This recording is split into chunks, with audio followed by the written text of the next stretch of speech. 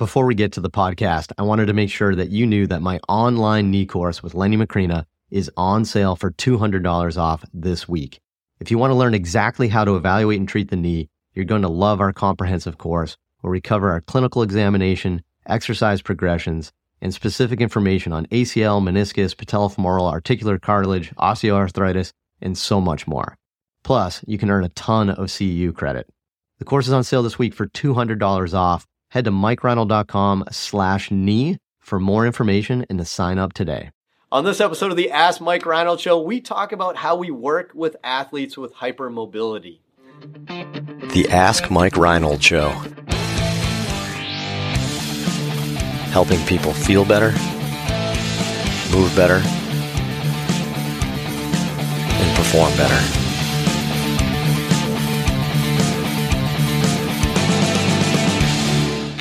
Welcome back, everybody, to the latest episode of the Ask Mike Reinold Show. We're up at Champion PT and Performance up in Boston, Mass. Lenny, Dave, Dan, and Mike, 3 students behind us. Cam, what do we have for a question? We're kind of running out of time. Well, what students do we have? We have Janice Conkle from New York Medical College, Leanne Cologne from Texas Women's University, and Cameron McDonald from URI. Boom! Squeezing one more episode in today. Cam, what do we got for an amazing episode today? So we have Malia from Waltham. Malia. Right? Probably Malia. Okay. Malia. Sorry. It's maybe okay. She writes, I'm curious about your thoughts on managing the patient with hypermobility, specifically those female athletes with generalized hypermobility who tend to prefer dance, gymnastics, silks, or circus arts. I'm finding joint damage and injuries like labral tears, sprains, and dislocations in these athletes. I would love to hear your thoughts on recovery time expectations, exercises, and return to sport guidelines. All right. It's a great question, Malia. I appreciate that. You know what struck me about this question is Malia said she's from Waltham. Yeah. So we're in Waltham, Mass, and we always say Boston. So it's funny. So Malia, you should just come here and ask us. come hang out. Just lunch. So I'm fully expecting you to follow up with us and figure out a time you want to come hang out for 10 minutes because we want to come talk to you in person. If you're actually from Waltham, let's talk. I mean, we welcome everybody to come visit us. Missouri, probably. So, right. She didn't put a state, so I assumed it was Waltham, Massachusetts, like as if we knew, right? But seriously, Malia, come see us. And then we'll film it and everybody gets to see it. But anyway, all right, so hypermobile athlete. Great question because she's seeing all these loose jointed people with all these injuries. Dave, you want to start this off? Dave and I recorded a podcast episode. Was that for you or for me? I don't even remember. It was for me. It was one of my videos from my inner circle. Dave and I talked about hypermobile athletes, but hypermobile athletes get injuries, and it's probably because they end up doing too much all the time. We kind of say that quite a bit. So, Dave, what's your thoughts? So start this off a little bit. How do you manage your hypermobile athletes? Yeah, so I think it's really good to probably just take a general kind of bullet point approach, kind of like the main topic to hit on versus diving in super deep. But number one is always education, right? These athletes are definitely in need of education about why they're super mobile, like from a joint level, right? They have more collagen tissue, they have, passive structures are more lax versus they might need more soft tissue management instead of just stretching, right? So I think that's always a huge kind of eye-opener for the athletes that we see is like, you can get a lot of range of motion for the wrong reasons. You can still be soft tissue stiffness with adaptive stretching out of your joint capsules. And I see that a lot of, especially in hips, right? Athletes don't understand. They feel tight, but they are loose in the same point because they've probably done a lot of stretching on their capsular tissues and they don't understand that you can still have quad soft tissue stiffness or adductor soft tissue stiffness. So that's always like number one is education and communicating about like, why they got to you in the first place. I think two is always just trying to really harp on the amount of work and patience that's required to develop strength, right? These athletes are typically have no problem with full range of motion. It's not something they had to work on. It's just like, they were born with mobility. But on the other side of the spectrum, they have to work very hard to gain strength to build dynamic stability and strength. So that's like, okay, well, this is going to be a 5 to 6 plus month process. This is not going to be like, in an unmobile athlete, sometimes you do some interventions and they like, oh, I feel pretty good. I move pretty well. Mm-hmm. On the opposite side of the coin, we say, well, some people are born super stiff and they don't need problems with building strength, but mobility work is a day-to-day process. They have to work on that every single day. So understanding the differences there of the timeline is really important. And I think the third thing for me personally is always trying to make sure that you're specific to what their needs and their sport is, right? The way that you guys gain shoulder ER, I would never try to chase in a gymnast because they don't require that much layback. But in a swimmer, if they do butterfly stroke, it might be completely different. If they're a dancer or a contortionist or a circus person, they do completely unique things, right? So within the subset of sports, you have hypermobile athletes, but even within that, there's like 7 different different branches of unique sports that if you're trying to treat a gymnast like a baseball player like a swimmer, you're going to completely miss the boat and you're going to probably lose them because you're giving them the wrong thing. So I was trying to count how many times you took a breath, in all honesty, and I was wondering what your O2 stat was.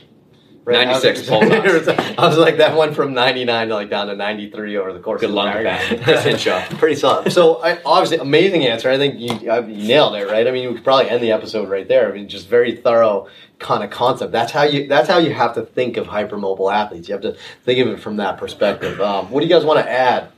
Anybody? I agree to disagree. Stretching is appropriate. Yeah, I think that's the issue. We get kids that come in that mid-teen that's always been told they were tight, so they've been stretching a ton, but in fact, they are probably just got hypermobility and they perceive that they feel tight, but they're not tight. If you look at their joints and you kind of isolate the joint and look at muscle length for that particular joint, they're not truly tight. And I get a couple examples right now of kids that I'm seeing actively right now that were told by the doc and the previous physical therapist, you got to stretch, and then I look and I'm not seeing the tightness issue that they described. So I think it's a perception of being tight, probably because it's an overuse, it's a volume issue, and the muscle is fatigued out and gets tight, and maybe gives a signal to the brain that it needs a break, and that's the signal that you're getting is you're tight, so you're trying to stretch it, and it's this cycle. And nobody's ever really introduced basic concepts of strength training, basic stuff, especially for a 15-year-old, just to kind of get them acclimated to strength training and then really ramp up their program and then focus on sports volume along with their exercise that they're doing. And I think it's when those worlds collide for that person, they feel completely differently for the hypermobile person, Absolutely, yeah. Sometimes it can be like an addition by subtraction kind of treatment style where you take out some things like maybe like aggressive static stretching or aggressive manual therapy techniques, and they start to feel a little bit better, and then you build strength onto that. Yeah. So that's something to consider It's as well. funny. Dave and I, we talk about this all the time. It seems like the more flexible you are, like his gymnasts that can like put their knee to their face with a hamstring stretch, are the ones that always say they're tight. Mm-hmm. They always say, I feel tight. Just because you can doesn't mean you should. So they So they stretch to again get that feeling in the mechanoreceptors to try to stimulate a little stretch. So what did you have something to answer? Just something to add real quick, and I see this a lot. Maybe it's just my population, so I don't work with a lot of like ballet dancers, that type of thing. It tend to be globally hypermobile. I see a lot of people that are tight in one area and then not so much in another, and they get labeled like, oh, I'm hypermobile or I'm really stiff. And like, well, you're not stiff here, but you are stiff here. Right. So maybe do some stretches here, but don't stretch this. This thing doesn't need to be stretched. Right, be more specific. Yeah, be more specific. So, yeah, And I like that. Relative instability is a huge thing, right? Like low back pain in most hypermobile athletes is because something else is not moving well. Right. So you have one area, like Dan said, that moves a ton to make up for above and below. Like clearly spend more time around the issue. Right. I mean, I hate to label all athletes like this, but I think it's actually fairly close.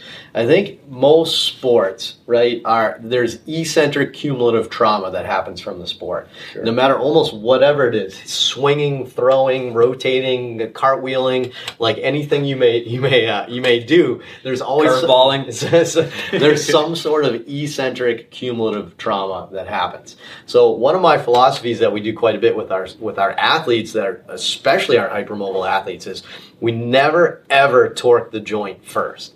And that's opposite of what you guys learn in school quite a bit. Sometimes it depends on the school and the philosophy, but sometimes they say they address the joint first and then soft tissue second. That's some schools' thought process, right? So for me, we don't address the joint first. We do soft tissue first because we think any loss of motion is probably from that eccentric cumulative trauma. So we're very soft tissue based there at Champion because we deal with mostly athletes. So we never torque a joint before we first work the soft tissue. What happens is athletes a lot of times with their self-care, they end up trying to torque the joint, and the concept of relative stiffness comes about. And what happens is whatever area is tight stays tight, and whatever area is mobile becomes hypermobile because that's the path of least resistance in the body, right? So that's kind of how we put it together. So my key for almost all our athletes is we don't torque joints. We gain our mobility by addressing the soft tissue, and then we work on dynamic stability. And I think if you don't do those three things, you end up kind of missing the boat with most of your athletes, especially your hypermobile athletes. There's always going to be stiff people that play sports, right, that are still good at sports. But I think a lot of people are hypermobile with eccentric cumulative trauma on top of it.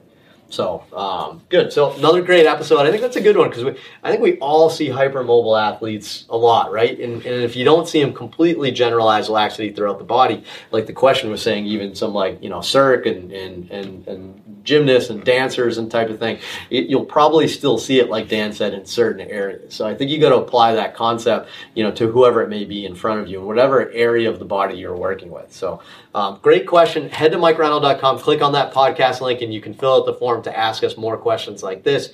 And be sure to go to iTunes to review, rate, and subscribe, and we'll see you in our future episode. Thank you so much.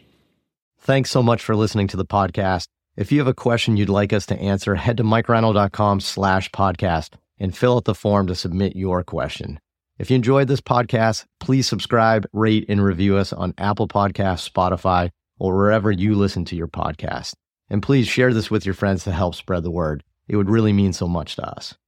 Please check out all my online courses, articles, newsletter, and more at MikeReinold.com. There's always a ton of great perks for my newsletter subscribers.